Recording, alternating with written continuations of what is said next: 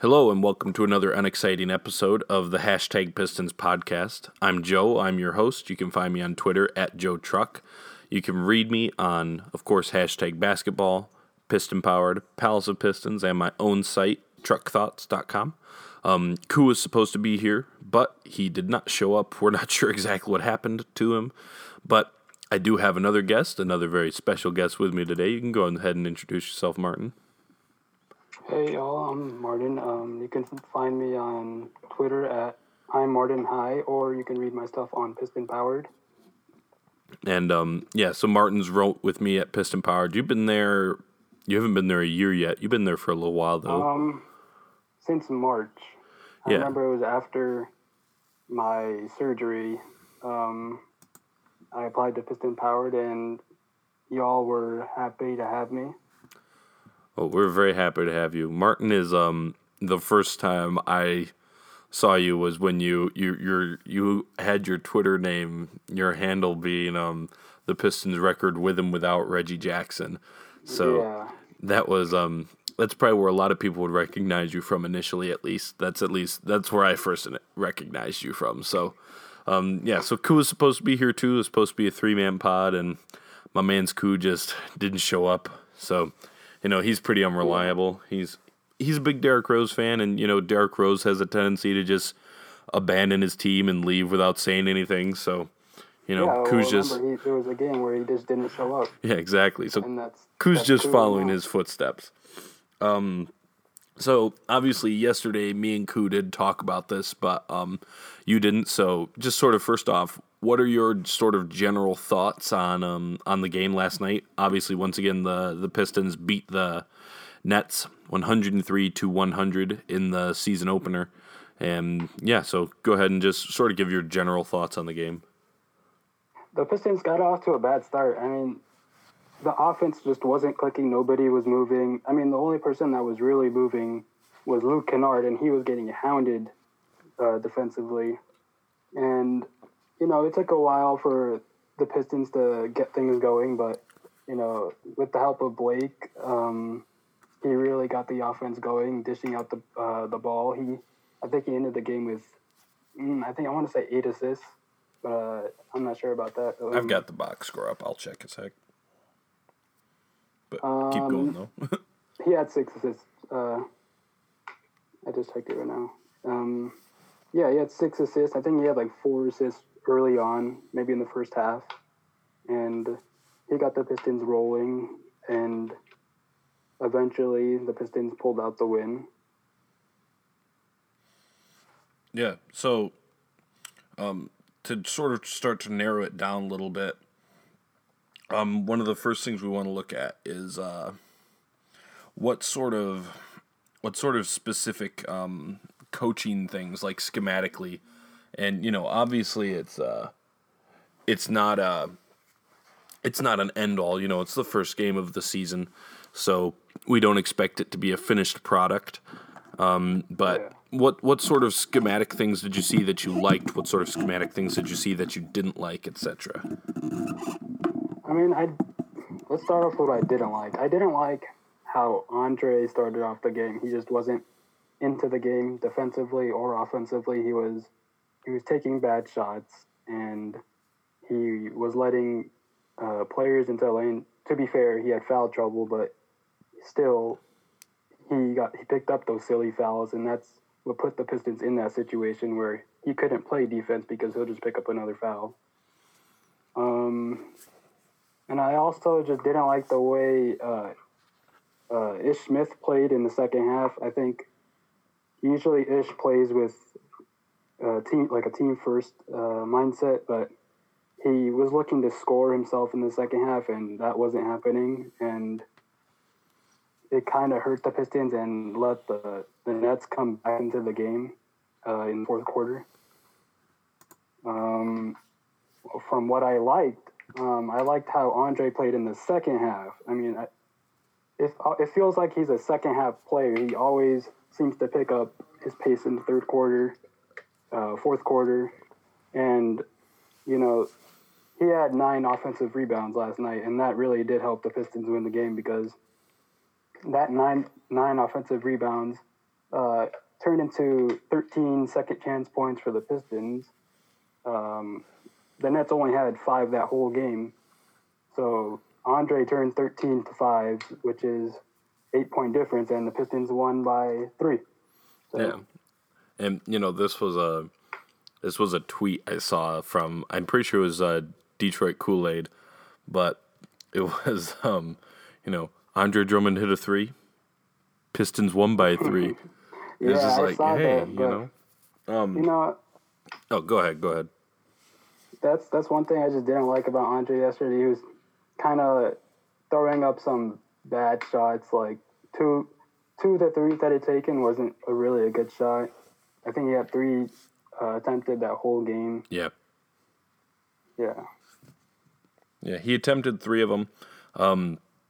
I mostly am remaining kind of optimistic about his 3-point shooting, given what I've seen, because, once again, a lot of people, when they've talked about it, they've wondered, how many threes do we want him to take? And while obviously that does matter, my bigger concern would be how many possessions is he going to spend loitering away from the hoop and not doing the things that he's really good at? And that hasn't really ever been the case. Whether you're even going all the way back to the inter-squad scrimmage, through preseason, now the first game that actually counted, they haven't really, I don't think there's been really any possessions where they've essentially tried to use him as a spot-up shooter. All of his threes have pretty much come as him just sort of having the ball on the perimeter, and he's like, well, they're not going to guard me, so I'm just going to shoot it. And obviously that's not exactly a particularly creative way to find him shots, and I wouldn't mind them, especially if he starts to hit some going forward. I wouldn't mind them doing the occasional thing to maybe get him a look out there, but I don't mind if he will have to hit some. So he didn't hit any all preseason. He hit 1 in the game last night, or I suppose by the time this comes out, it'll be 2 nights ago. But I'm not actually that worried about it as long as he doesn't spend significant time standing away from the hoop, essentially being a spot-up shooter. So, yeah. You kind of briefly touched on it, but we didn't have this written down as one of our things, but whatever. I'm curious, what do you think of the Reggie Jackson, Ish Smith lineups where they're both on the floor at the same time? Because now they probably won't play as much as they did last night because obviously Reggie Bullock was hurt. But they did that some in the preseason, and they did it a lot against the Nets. So what's your sort of take on that? I said it after preseason was over. I didn't like the Ish Smith Reggie Jackson combo, but I didn't mind the Reggie Jackson Galloway Kennard lineup, or Ish Smith Galloway Kennard.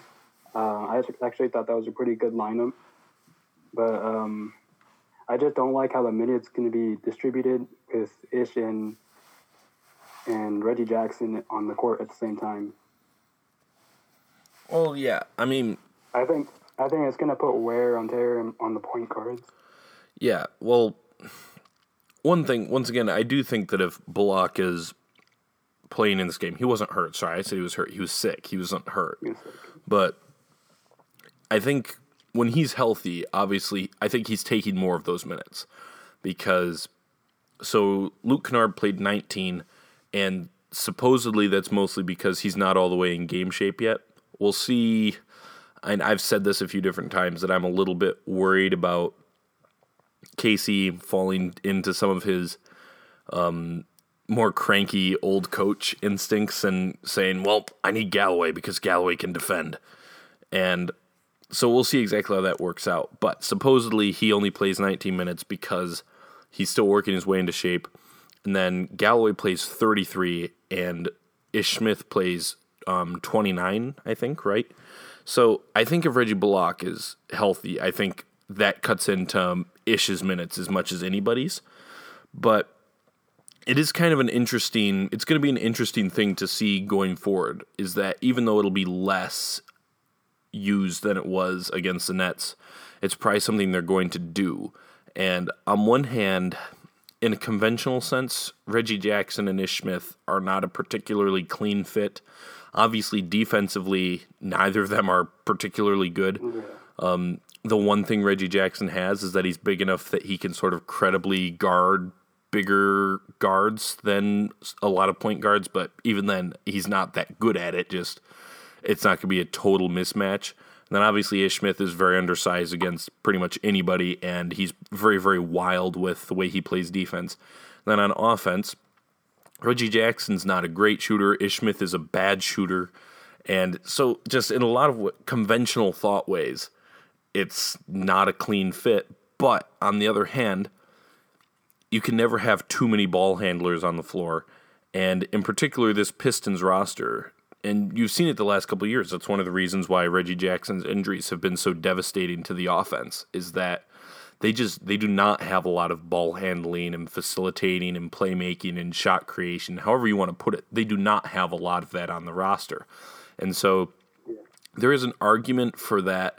Just say, well, Ish Smith and Reggie Jackson are not a clean fit, but just hold your nose and get as much playmaking on the floor as you can. And I mean, I'm not sure how it will go long term. I think I'm going to write a piece on it because it's an interesting question, but it's definitely something to think about because, once again, conventionally speaking, they shouldn't be a particularly clean fit. But on the other hand, it may be worth it just to say, screw it, we're just going to play our two best ball handlers on the floor at the same time so that we have more of that. And you did see some flashes of how that can be useful in this game where, first off, there's a certain yin and yang aspect that Jackson and Smith have, where Smith, obviously, he's a little guy. He loves to run in transition. He's super fast. He's never standing still, whereas Reggie's he's not fast. He likes to kind of hold and pound the ball and sort of be methodical through things. But in the half court in particular, there were a few different plays where, because he didn't have to handle the ball the entire possession, Ish would get the ball out on the perimeter, and then he'd just slash right into the lane, and it'd be wide open. And it sort of allowed him to weaponize his speed more effectively in the half court than he usually is able to. So that's something that I'm going to want to explore more, but it's definitely an interesting question out of the get-go. So, yeah. The next thing that we have down that we wanted to talk about is, obviously me and Koo did talk about this yesterday, but I'm curious what your thoughts on Bruce Brown and Luke Kennard and their playing, and also what do you think of, I guess the place I want you to start there is, what do you think of the decision to start Bruce Brown, and does that mean anything bigger picture, or was it just kind of this was just a tonight thing for whatever reason? Just what are your thoughts on all that? I think that was just a tonight thing because, they could have went with Glenn Robinson, went for a bigger lineup, but they went with Bruce Brown maybe for defensively purpose, but defensively, I mean, they weren't really that great, but Bruce Brown was making hustle plays. He didn't do anything offensively. He had 6 points. Actually, he had 4 points, excuse me. And he wasn't really helping the Pistons offensively. Obviously, they got off to that bad start. I think they went down 15-6 at one point. But Bruce Brown, he's a good player. He's just going to need to have his game polished up, maybe spend a year in the G League, and he can be a nice rotational player coming next season. And then with Luke Kennard, you said it already that maybe he's not in game shape yet, and that's why he only played 19 minutes. But I think he needs to get more minutes, more shots up. He had 7 points on 3 for 5 shooting, but he looked nice out there offensively. He looked like he was moving around pretty nicely and getting the shots up that he wanted. Yeah, I really liked the way that Luke Kennard was moving off the ball in this game because that's one of the spots because, one of the things is when you get a guy like Luke Kennard who comes into the league very polished, people have a tendency to say, well, he doesn't have as high of a ceiling, and really what they're just saying is he's already really good. And but one of the things that I saw last year with him is that he had to learn to sort of weaponize his movement off the ball. And because of the fact, and it makes sense why that he will need some time to learn that, because for all the comparisons that people made to that, he's going to be a J.J. Redick type or a Kyle Korver type, that was never really true. He's always been a good ball handler. He handled the ball a ton at Duke. He handled the ball a ton in high school, obviously. So he actually hadn't been used significantly in his career as this sort of off-ball weapon who's going to run all around the floor and really learn to move without the ball. And so that was a place where I looked at him and saw a spot where he could really improve on last year. Because obviously when you have a guy who can shoot like he does, if he becomes smart moving off the ball, he can be an absolute killer in those situations. I mean, Kyle Korver and J.J. Redick have made their entire careers off of that. So, and I really liked the way that he moved without the ball in this game. There were 2 plays, right, where he got backdoor cuts and got buckets. One of them was a really, really nice give and go from Andre Drummond. And so I really like that. And I want to see more of that where he's able to, and obviously one of the issues is that he's not a fast person. He's actually not super athletic. Yeah. Well, he's quick in tight spaces, but he is not fast. So he's not the sort of guy, because when you think about J.J. Redick, just for instance, just because he's the most obvious example to most people, J.J. Redick is fast. Like there is, I mean, he's not a great athlete in the way that we think of great athletes in the NBA, but he is fast, and also he's in phenomenal shape all the time. So his shtick is he'll just basically just run back and forth across the floor constantly and sort of just tire guys out. I don't see Luke Kennard being that sort of an off-ball guy. He is not fast in the open court. He just isn't. But he is quick enough, though, and obviously combined with how threatening his shot is, that if he is smart about the way he moves, he can really cause issues for defenses and be a pain to guard. So I was really happy to see him moving better without the ball. And I think we both pretty much agree that Luke Kennard should be playing in a major role for the team this year. I mean, honestly, you're probably one of the few people that's an even bigger backer of Luke Kennard than I am. So we're both totally on the same page there. Yeah, I've been with Piston Power since March, and I probably wrote like 3 or 4 Kennard pieces. 2 of them explaining why he's more than just a shooter. Like, he's just not like a Kyle Korver, a J.J. Redick. He can get to the lane. He's actually pretty crafty when it comes to finishing at the rim. He has a deadly pump fake that a lot of defenders have fallen for. Like, I think Sham was the one who said it's kind of Dwayne Wade-like, like with his craftiness around the rim. There's definitely, well, I remember, so right when they drafted him, because I wrote a piece on it after the Pistons drafted him. And I'm not a big college basketball guy, so I didn't know a whole lot about any of the prospects beforehand. So this was really, and I'd talked to some people about some guys and such, obviously, so I had some idea, but it was really my first real deep dive into him. And I was already surprised by how much he handled the ball. And in my piece, at the end you say, okay, so what's an NBA doppelganger for him? And I actually said at the upper end, I said, if he were to fully realize his potential, he could be a C.J. McCollum type, because now McCollum's a better athlete than Kennard is, but just sort of like, not like some super slash or anything. His whole game is based around his shooting, but just he can really handle the ball. He's super crafty. He's got every sort of move in the book. He's going to create space from anywhere on the floor. And the biggest obstacle for Kennard has been and will continue to be finding some sort of a way to be able to score inside consistently, because he can't jump high enough to, and he's also got short arms too. So that's a bad combination when you've got short arms and can't jump very high. He gets blocked a lot when he tries to go for layups, but if he sort of refines his floater game and sort of flip shots and such, he can still maybe make that work out. But regardless, he's definitely a guy who can be more than just a shooter. He's a really good ball handler. He's got a really good feel for passing and just in general on offense. He's just got really good feel. And So it is kind of funny because there's a little bit of, what would be the right word? There's a little bit of a back and forth probably with what he should work on, because on one hand, you do want him to work on his off-ball game, because there's a good chance that that's sort of something, one of the best ways for him to improve his game, but also you want him to keep working on him becoming effective with the ball, because that's the best version of himself would be, theoretically at least, would be if he continues to work with the ball in his hands.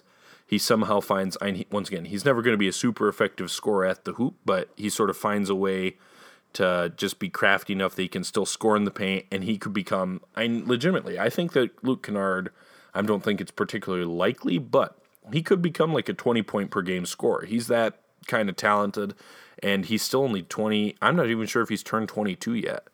But you're probably about to check that, aren't you? Yeah, I'm about to. I saw you looking over. You're like, I don't know. But, he's young. It's not like he was a 4-year player and he's about to turn 24 or something like that. So I legitimately think that is his ceiling. He could be a 20 points per game scorer type. But there is still the extent to which you may have to be more realistic and say, okay, he can handle the ball and that's great, but his main thing is going to be his shooting. So there is a little bit of a, you have to decide what exactly you want to work on and what you don't. So how old is he? He's 22. He just turned 22 in the summer. Okay, so he just turned 22. All right. So we did just pass over 20 minutes, so we'll finish up with last thing. So what are just some, I'm not a specific number of them, but just a few different things that you're looking for the Pistons to sort of improve upon from the first game to the next game, which they play on Saturday against the Bulls at 8 o'clock Eastern time? Well, obviously the first thing was improving defensively. I mean, they weren't playing good defense at all. They were letting Caris LeVert in the lane, Spencer Dinwiddie in the lane over and over whenever they wanted to. And, Andre's got to play better defense when it comes to guarding the paint, because he has to show himself that he can become a second help defender, or Reggie Jackson's got to play better defensively. He's got to stay in front of his man. Ish Smith the same way. But it's not only the Pistons. I mean, Casey's got to help them with that. Like his defensive plans weren't working all game, and LeVert scored, I think, 27. Yesterday. Let me double check that. Yeah, he scored 27. It was a career high. 27. And Spencer Dinwiddie also scored 23. And it was a layup line for a lot of the game.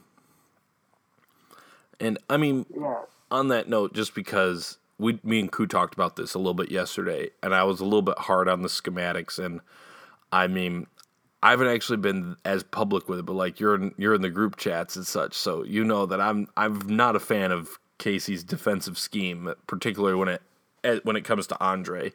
But it is worth remembering, and it's something that like I in particular have to have at least a little bit of patience for, is be willing to give them some time to sort of learn it and feel it out and get it figured out. And even though I'm not a fan of the scheme, they clearly were not executing it very well. So defensively, I think everyone has to do better.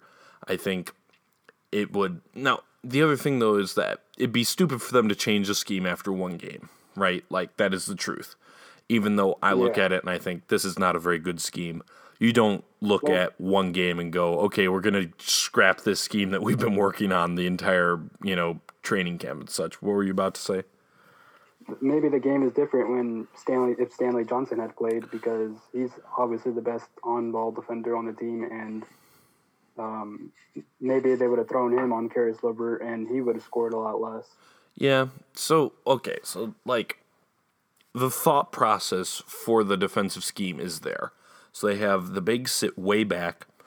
Their perimeter defenders go over every single screen, and everyone else stays home. And then, there is a sound thought process there, which is basically we're not going to let guys get pull-up threes, and we're not going to let guys get to the rim. We're going to let them have that middle area because mid-range shots are the worst shots. And there are issues with that scheme, which, like, first off, when you give guys as much space as they're giving them in the mid-range, guess what? Those shots will start to become good shots against, good players are going to hit those enough. And then the other thing is that you're giving the sort of respect to guys who are not good enough three-point shooters to earn that respect. Like Spencer Dinwiddie, Karis LeVert, and D'Angelo Russell are pretty good shooters, but none of them are the sort of guys that you're super terrified about killing you with pull-up threes all day. It's not like this is Kyle Lowry or Damian Lillard or something like that, where it's like, no, you cannot let them get pull-up threes, or they will beat you. So I feel like you're giving them respect for something that they don't necessarily haven't actually earned. But the thing is, though, the Pistons executed it so poorly that it didn't even work out. Like Andre, it's not like they just... Now, Karis LeVert did have quite a few really nice finishes in sort of the in-between areas with some floaters and such. So he really... And that's something that he's really good at. He's got really good feel in those areas. But it's not like him, the Nets were just hitting all kinds of mid-range shots. It's just like, well, those are the shots you're supposed to give up. Like, they're getting to the rim at will. So, yeah, it's just, they need to execute it better. And I do hope that they're willing to maybe start to shake it up a little bit. But, no, I'm not even going to say that. They should keep with the scheme for at least a little bit. You don't scrap a scheme after one game, even if it's a scheme that I'm not a fan of. I think the last thing that I'd say sort of schematically to improve is they only took, I think, 24 threes in that game, which hypothetically, with a healthy Reggie Bullock, that helps. Although I think most of the minutes that Reggie Bullock would have gotten went to Langston Galloway, and it's not like he's a shy three-point shooter. So either way, we don't know exactly what the number that the Pistons are going to be trying to shoot. Dwayne Casey said that they have a number in mind that they want the team to shoot every game, and we don't know exactly what that is. I'm going to guess it's probably 40, to be honest, because they shot just over 40 per game in the preseason, and the Raptors last season shot just about 40 per game. But this is one of the reasons why this is something to watch, is that it's something that I'm a little bit worried about with Casey, because even though it's great that he's decided, we have to shoot more threes, and that is great, that's smart, but it's not just as simple as, okay, we're just going to shoot 43s a game. You have to be able to create those three-pointers.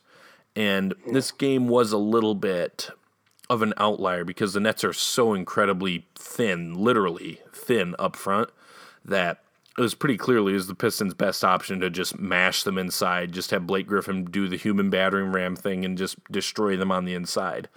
But I hope that they have something better for how to create open three-pointers, because they didn't do that a lot in this game. So I certainly hope that they at least get up 30-some in the next game against the Bulls. So that's the other thing that I'd watch. So, yeah, we're almost 30 minutes. So do you have any last thoughts to put in before we hang it up? We didn't really talk about how much of a monster game Andre had. I mean, 24 and 20, he's the first Piston to have a 20-20 game on opening night. I mean, dude is just a beast on the boards. And we thought 16 rebounds was outrageous to average on the season, but he might actually average more than that. Like, that's insane in the modern day. Yeah. Well, we actually talked about this a little bit earlier today in a chat, but a lot of where his per game average ends up being, a lot of it will have to do with the potential for Blake Griffin to have a similar effect on him as he did last year. Because Blake Griffin is a big body, he's really good at boxing out, but he's also very content to just let other people get the rebounds. He's basically the anti-Russell Westbrook, because, he's a guy, he's just going to box out. He doesn't care if he gets the rebounds or not. And he had a similar effect on DeAndre Jordan. DeAndre Jordan was a better rebounder. He got more rebounders when he played. He got more rebounders. He got more rebounds when he played with Blake Griffin. And I'm not going to bother to bring it up. I don't remember exactly. But I think after the Blake Griffin trade, Andre Drummond averaged like 17-some per game. So yeah, he averaged 17.2. Yeah, no, I wouldn't expect that to happen. That'd be to hold that pace over an entire season would be pretty absurd. But I think it's entirely realistic to say that because once again, that's a trend that Blake Griffin has had with DeAndre Jordan for the last several years, where DeAndre Jordan has gotten more rebounds when he's on the floor with Blake Griffin. So I see no reason why that wouldn't be true with Andre Drummond as well. So yeah, I think that there's a good chance that he averages more rebounds than he did last year, which would, like you said, absurd in the modern era to do that. So, yeah, and I mean, me and Ku talked about this yesterday, but it's just so funny because people talk so much about how he's not really he didn't really play great in the first half, and he had this issue and that issue, and then at the end of the game he had 24 and 20. Like, just what an absolute monster. Like, that dude's just different, you know what I mean? So, yeah. But, yeah, it was really fun to see him do that, and Blake also had a huge game, so hopefully that can keep up. And other than his late game shenanigans, Reggie Jackson played pretty well. So, the Pistons' proverbial big three played pretty well in that game, which was great to see. So, yeah. Any more final thoughts? No, thanks for having me. All right, cool. And yeah, so hopefully Ku will come back soon. But maybe we can have another appearance with me when Ku is here next time. Oh yeah, for sure. So yeah, so this could be going up on Friday, so we'll have another one probably before the next Pistons game. But just in case we don't get it up, as a reminder, the Pistons' next game is Saturday at 8 p.m. Eastern Standard Time against the Chicago Bulls. And the Bulls are they're probably done by now, but they played tonight. So, yeah, I probably should have checked what the score was in that. But they played tonight. They lost and they got smoked, I think. Yeah, they got smoked by 19. Yeah, they played the Sixers. So, yeah, and the Bulls are not very good, so should theoretically be another one that the Pistons should be able to win. So, yeah. Stay beautiful, everybody, and go Pistons.